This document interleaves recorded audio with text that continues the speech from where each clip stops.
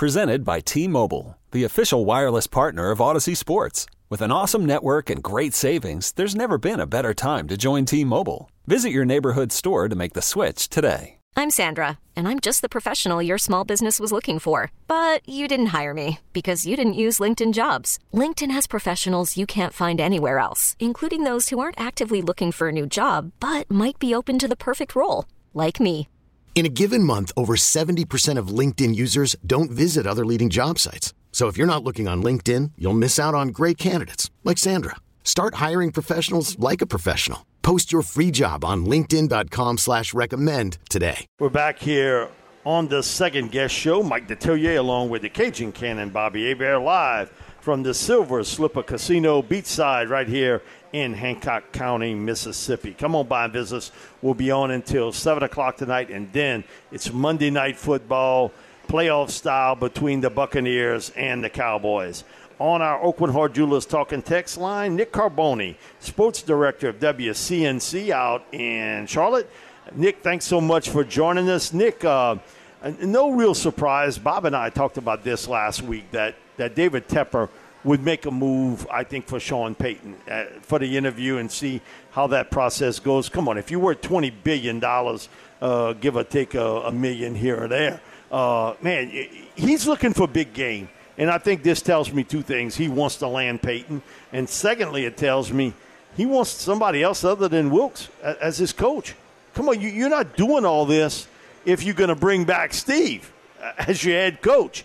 And I think when you're dealing with multi-billionaires, they want to do things their way. And I think he showed patience last year, certainly with Matt Rule, but he couldn't spell it today.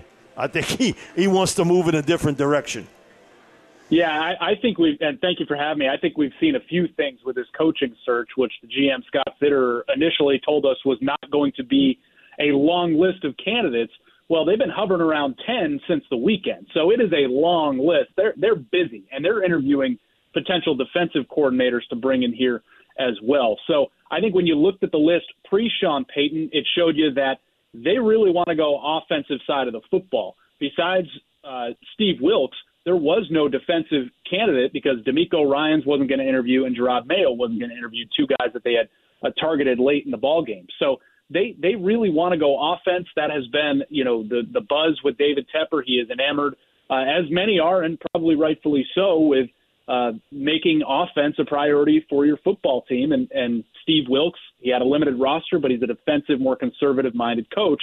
And then you're right. David Tepper is not going to sit by idly while other teams go out and interview Sean Payton, a coach with a 63% winning percentage over the course of a long career, playoff success, and a Super Bowl ring. He's just not going to let that happen. Monetarily, money is no issue for David Tepper. We saw that in the contract he handed out Matt Rule. I'm sure he would hand out a fat one to Sean Payton.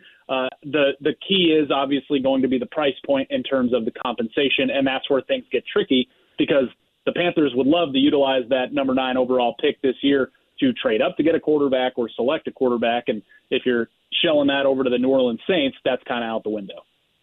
Now, Nick, when you look at the draft compensation, it could be, future picks and all that. But I think if it's an NFC South team, I think the Saints want that 9th overall pick this year from Carolina. Because you could be more demanding. We're going to have to face Sean Payton twice a year. Right. So, in that regard. But when you look at where Carolina's at, and what is the patience of Mr. Tepper? Is it like, I have no patience, I'm ready to win now? Because when you think about it, I guess it's a long time ago. Carolina was 15-1. They had the MVP in the league in Cam Newton. Now, they lost the Super Bowl. But it's always, what have you done for me lately? So does he think right now that, hey, look, I want to turn this around now, and that's why I want the significance of like a Sean Payton to come on board and to make us be amongst the best, whether it be like the Kansas City Chiefs, the Buffalo Bills, the Eagles, whatever your perception is, who's the best. But with that being said, would he leave that up to Sean Payton, whether Sam Darnold's the answer or not, as far as the future quarterback? Nick, let me jump in there. I remember this a few years back in this draft class when Darnold came out, Baker Mayfield got picked. One thing Sean told me is, man, if I had my choice of any of the quarterbacks, I think Sam Darnold is a stud quarterback. And I think he's going to be a star in the NFL. Oh. He had a real strong opinion of Darnold when he came out of USC. So I will just throw that in, that he had that mindset before Sam got picked by the Jets. That's interesting. And, I could see a situation if Carolina were to go out and give the Saints that number 9 pick, plus probably another of their picks at least, because they have a good haul for this year's draft because of the McCaffrey trade, and they don't have the ammo to also get a quarterback in the draft. I could see a situation in which Sam Darnold and Sean Payton maybe would have to work together for a year, and it'd be up to Payton to kind of continue to build on the progress that Darnold made.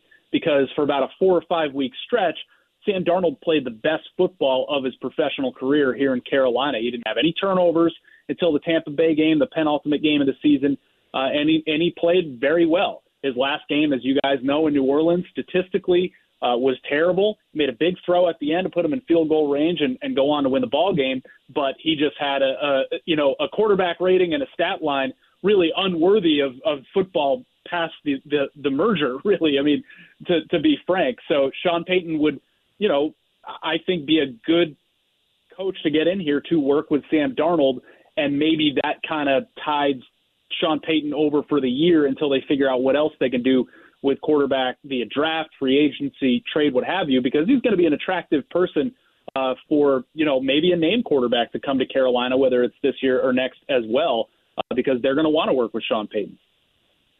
Nick, help me out, but just from an outsider looking in, to me, and that wasn't the case last season, but the Carolina offensive line, it seems like, boy, they really turned the corner there when even teams usually were running, can you stop us? And no, it might be, I don't know if it's boring football as long as you win the game, but to me the offensive line was like night and day compared to what they were last year, considering how they put their will on their opponent on the back end of the season under Coach Wilks. Absolutely. I mean, and that all started in the offseason, well before Steve Wilks took over as interim. There was a clear emphasis finally on starting to build out the offensive line. They went out and got a right guard, Austin Corbett, who had won the Super Bowl with the Rams. They picked up center Bradley Bozeman, who had been with the Ravens for a long time. Didn't plug him in until Wilks took over and established that run-first identity, but also did a good job calling out protections and protecting the quarterback. And then the biggest one, they used their 6th overall pick on Ikem Ekwonu, who is a local kid at left tackle, and he had some ups and downs in pass pro, but they think he's going to be really good, and he had a lot more good moments towards the back half of the year than bad ones. So they really started to build that out. I think that'll be attractive to a quarterback that's joining, a coach that's joining here. The problem was two of those guys, one of those guys, Corbett, that I talked about, and then the opposite guard, Brady Christensen, who was a second-year guy, they both left your place with severe injuries. Corbett tore his ACL, and Christensen broke his ankle, and those injuries are going to keep those guys out for most of the spring, and they're going to be just working their way back into shape, hopefully, for the beginning of next season. So they might have to take a look at those positions, and heading into Week 18, I don't think they were too worried about it. So that'll be interesting. But you're right, the offensive line was markedly improved from a year ago. Obviously helped them set franchise records in the rushing game, but also kept Darnold clean and bodes well for the future of whoever's playing quarterback. A lot of reports that they have asked the Saints for permission to speak to Chris Richard, secondary coach, co-defensive coordinator. We already know Atlanta has reached out for Ryan Nielsen, but thoughts on that, because this seems to be sort of setting up a deal here where, Tepper is working this completely on his own. They say, hey, listen, let's bring in at least talk to people that could be a potential staff. But Chris Richard's got a lot of skins on the wall. He's done this a long time. And so it's interesting that the word is out that they have asked for permission to talk to Chris Richard. Yeah, is that part of the Rooney Rule to go after Richard? Because Look at Coach Wilkes, the coach you have. I mean, to me, that's just Tepper trying to do we're going the right way, and we're going to utilize the Rooney Rule. To me, that's just a token interview. The other thing, too, is he's already been it was Mayo that's already turned him down. He's going to stay in New England. Yeah. D'Amico Ryan's going to stay in San Francisco. That almost is telling you, Nick, I think people believe that they've got their coach already. They think that right now that Carolina may be the front runner unless something happens in L.A. with the Chargers, that Tepper's money and his influence will get Payton to Carolina.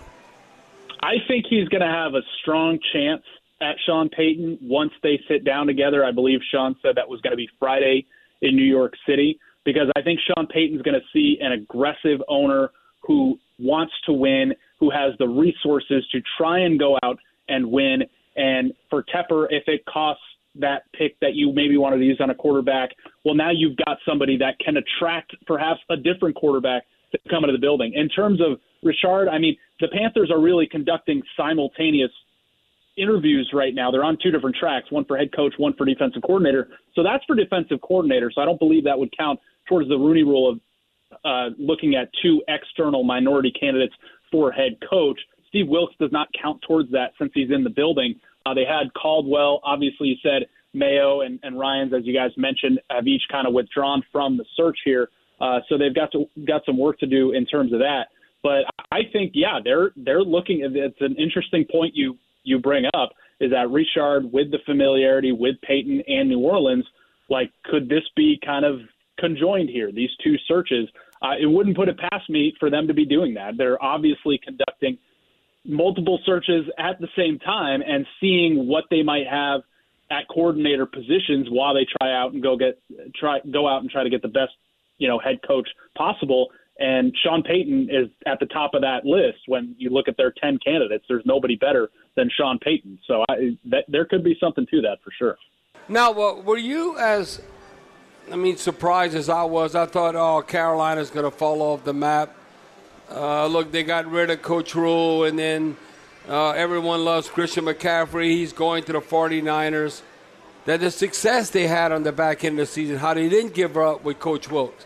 I mean, to me, that shows you that they have players and they respond to coaching and all that, what comes about. Because usually when Christian McCaffrey's a household name and you get rid of your head coach, then for sure it's a tank job. But that wasn't the case with Carolina. And then Robbie Anderson. Yeah. They dealt him off after he threw like Cardinals. A little fit on the sidelines. Yeah, they traded him off. Yeah, I was surprised that Wilkes was able to guide that roster to 6-6 and be on the precipice and one win away of a playoff spot, controlling their own destiny heading into Week 17. But having been here since right after the Super Bowl, Steve Wilkes was around then. He was on Ron Rivera's staff as secondary coach, ultimately defensive coordinator before he left for Arizona. And everybody in the building respected Steve Wilkes. The players loved him. Ron Rivera was just a huge fan and really did his best to try and elevate Wilkes through the ranks here. So it was no surprise that when he came back here just this year, just this offseason under Matt Rule, and the locker room looked a lot different. I mean, he took hold of some of those guys, even that were not at his position group, defensive backs, and really earned their respect. And that spread throughout the locker room as soon as he took over. I think Steve Wilkes came here knowing in the back of his mind, at least, and maybe he was even told up front, that he would have a chance if Matt Rule didn't make it the whole season to take over. He had a plan ready to go. He implemented it right away, and it stuck right away. So I wasn't surprised the respect and the fight the players had for him, but I don't think you can not be surprised by trading Christian McCaffrey, trading your number 2 receiver, going through a sea change like that as head coach, getting off to a 1-4, 1-5 start, and still finishing 6-6 under the interim. That surprised basically everybody outside the building. Nick, thanks so much for joining us. I got a feeling, Nick, we're going to talk a little bit more in the next week or so. Just a gut feeling that unless the L.A. Chargers get involved, that may well be the landing spot. Like I said, like where you guys are today, money is no issue with David Tepper. He'll take a gamble on it for sure. Yeah, buddy. yeah, and you worth $20-25 billion, $20 million a year, and I do know Sean knows how to count money. Yeah. He knows how to count it real well. And so that is Exactly. going to play a part. I know he talks about ownership, and I know that's a big part of it. I think he can work around that quarterback issue one way or another. Yeah. But I think money for sure. is going to be a major factor, and David Tepper's got it. Thanks so much, Nick. We appreciate it, bud. Always, guys. We'll talk All right, to you later. Nick. That was Nick Carboni covering the Carolina Panthers, and Bob, a lot of twists and turns, but in this, and it may have another twist again, depending on what happens with the Chargers. But hey, Bo, I can tell you what's the bottom line. A lot of us are like, all of a sudden, all the Who Dat Nation, our brain is frying. Where is Sean going? This or that. All I know is I look at this. This will give you where you can sleep at night. The Saints are going to have a first-round draft pick coming up. And potentially a top 10. Because of Sean Payton. So don't worry. That's the glass half full, the light at the end of the tunnel.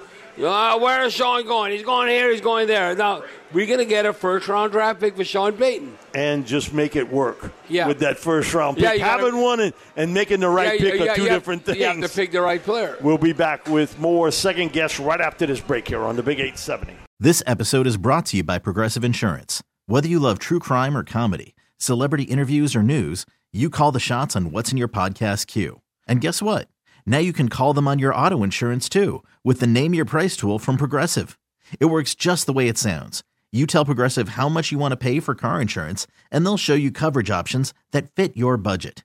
Get your quote today at Progressive.com to join the over 28 million drivers who trust Progressive. Progressive Casualty Insurance Company and Affiliates. Price and coverage match limited by state law. Okay, picture this. It's Friday afternoon when a thought hits you. I can spend another weekend doing the same old whatever, or I can hop into my all-new Hyundai Santa Fe and hit the road. With available H-Track all-wheel drive and 3-row seating, my whole family can head deep into the wild. Conquer the weekend in the all-new Hyundai Santa Fe. Visit HyundaiUSA.com or call 562-314-4603 for more details. Hyundai, there's joy in every journey. We really need new phones. T-Mobile will cover the cost of 4 amazing new iPhone 15s, and each line is only $25 a month. New iPhone 15s? It's better over here. Only at T-Mobile, get 4 iPhone 15s on us and 4 lines for $25 per line per month with eligible trade-in when you switch. Minimum of 4 lines for $25 per line per month with autopay discount using debit or bank account. $5 more per line without autopay, plus taxes and fees. Phone fee at 24 monthly bill credits for well-qualified customers. Contact us before canceling account to continue bill credits or credit stop and balance on required finance agreement due. $35 per line connection charge applies. See T-Mobile.com.